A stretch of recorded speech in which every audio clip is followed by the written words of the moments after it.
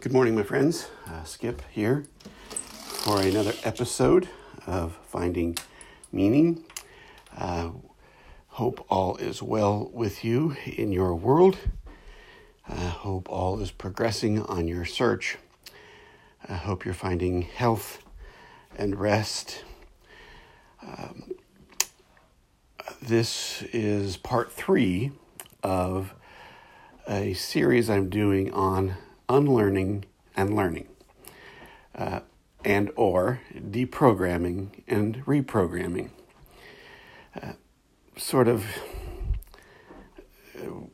Words sort of fail at times, don't they, to convey meaning.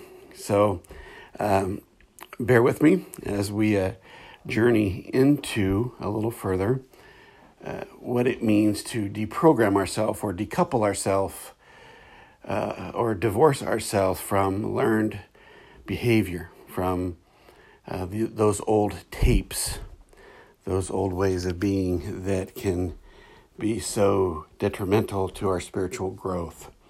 And then we look at what it means to move into another phase of spiritual growth. So let me do a quick recap. If you have listened to these podcasts, you know that I will recap the last podcast when I do this series. So bear with me. Hopefully this does not sound new.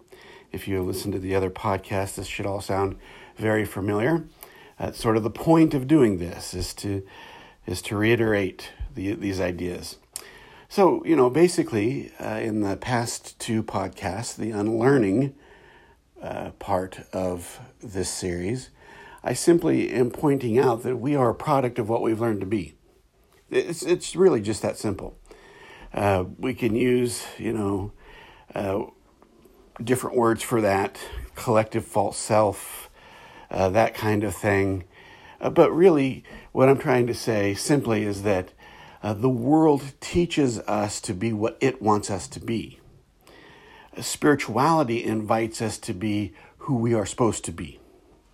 And the way that happens, the way the world teaches us, is that it is wanting us to conform to the old ways of being.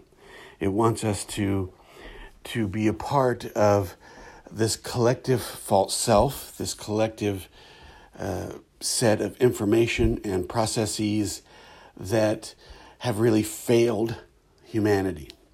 That is almost a moot point. That is almost a point that is ridiculous to point out, that everything we have tried as human beings has really failed. We still very much end up in these places of war, poverty, prejudice, you name it. We end up there. And the reason for that, I'm convinced the reason for that, is because what we are learning comes from other people's false self.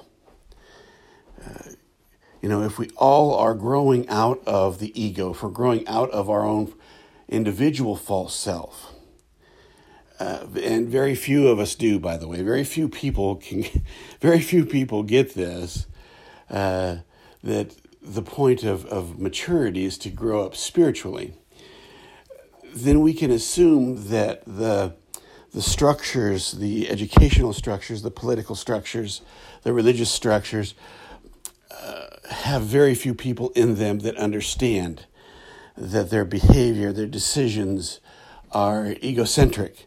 They come from a false self. And what happens then is we begin to live out of systems that are created out of ignorance, out of people not knowing themselves. And then the sin, if you will, or the misguidedness perpetuates itself.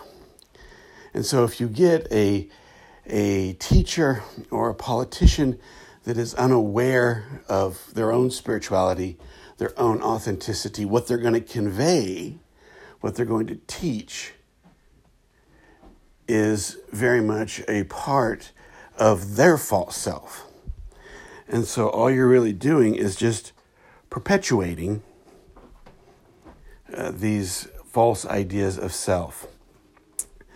So that's what we are a product of. I would say the vast majority of people that I have encountered, and maybe you feel the same way too, have really not been able to escape or come out of their own false self, the self that the world has made them to be. And then when you give those people positions of power, of information, if you let someone who doesn't know themselves have the levers of government or religion or the levers of information, they're going to tell you what they think is real. And what they think is real is what they know. And if they don't know themselves, then here we are. We are teaching falsities. We are perpetuating people's concepts, people's ideas, people's learned behavior more than anything else. So the beginning of spirituality is to begin to unlearn that. I will tell you that often that process of becoming aware that there's more, is preceded by trauma of some sort. There are people who are traumatized at the end of relationships, or because of grief, or at the end of addictions, and they find themselves ready to seek something new. They have those moments of clarity.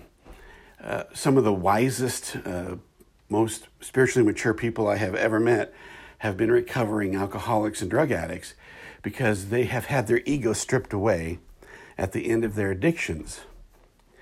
And they begin to see that the world is not what it seems to be. When Jesus goes to the desert for 40 days and is tempted, or when Buddha sits under the Bodhi tree for 40 days and is tempted, what they come out of that with is a sense that things are illusion. I'm convinced that illusion comes from a collective false self. And so we have to begin at that point. Finding meaning can only happen when we understand that we can't find any substantial meaning and authenticity in the way the world is. Now, you can disagree with that. That's perfectly fine. As I have said throughout all of these podcasts, you don't have to adhere to or believe anything I say. But I would tell you, if you can't consider that the way the world is malformed, then the rest of this podcast probably is not going to mean a lot to you. We had to begin from that place that what we have tried as individuals and as a humanity have not gotten us anywhere. I think that's a pretty self-evident statement. When you look at poverty, when you look at hunger, when you look at strife, when you look at war, when you look at what our cultures still do to each other, what our societies still do to each other, I think it's pretty self-evident that we're not finding any substantial meaning. So we have to begin that with the individual. And so once we understand that the reason we're not getting to where we want to go spiritually is because of learned behavior, both individually and collectively, then we can begin the work of deprogramming. And as I have said, I think that once that realization becomes solidified in your consciousness, that deprogramming sort of happens naturally if we keep it at the forefront of our mind. If we put things in our life that remind us that there's a bigger reality than the one we've created, then I think we stand a good chance at being able to decouple from what we've learned. Now, it is my hope that this podcast serves that in some way, that we're able that I'm able to share with you something that helps you. That's why I keep doing them, to keep this at the forefront of our mind. So,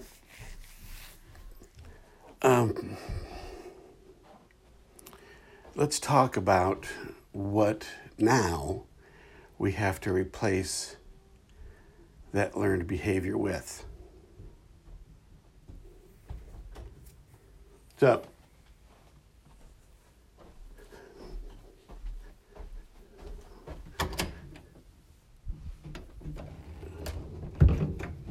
excuse me, that's one of my kids. Hello? Okay.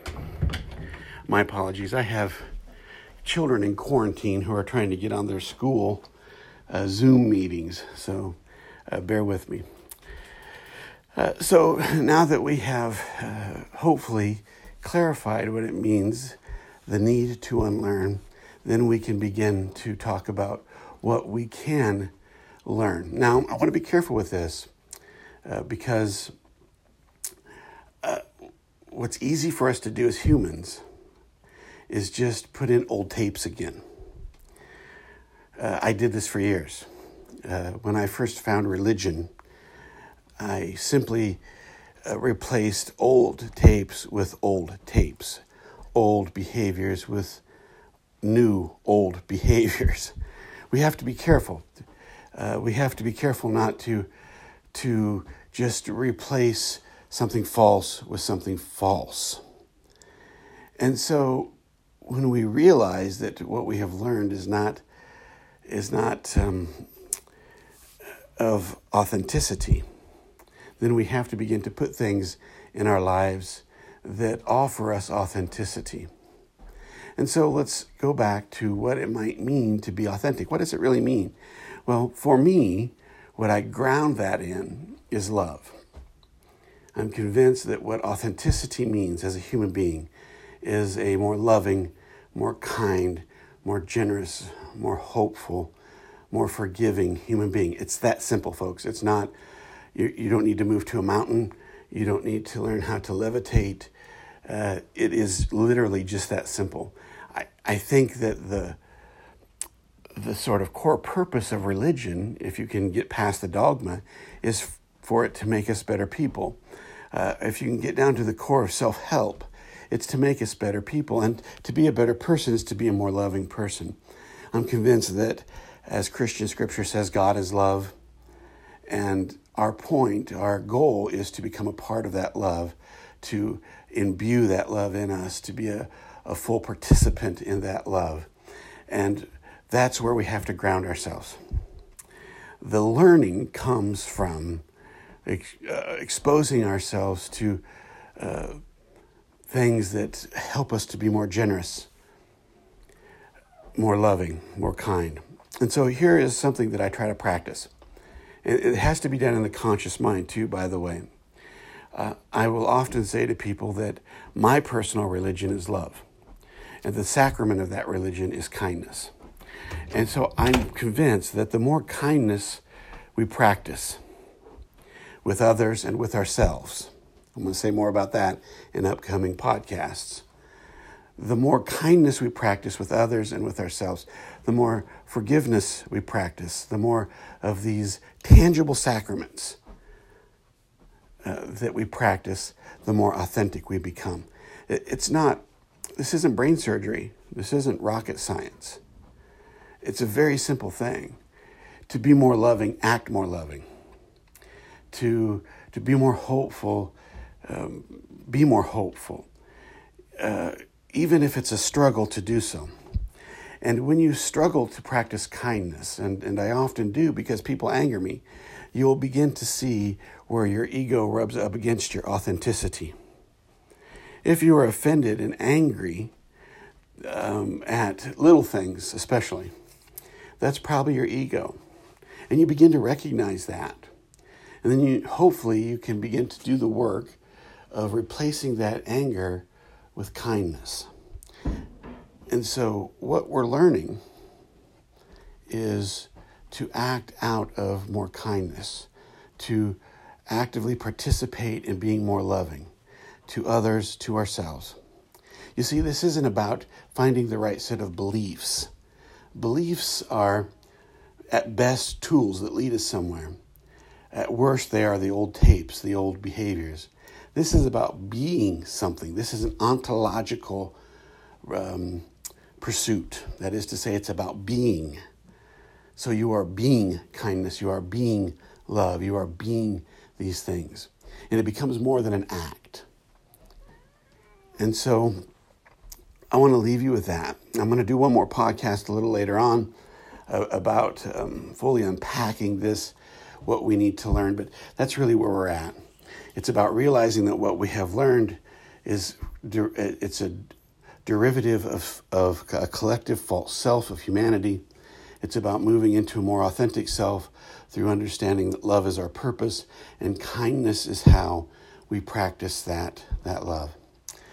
I hope this makes sense. Stay focused, my friends, because our ego and our old tapes are calling us back to old behaviors. Take care, stay healthy, and we will talk to you later. Bye-bye.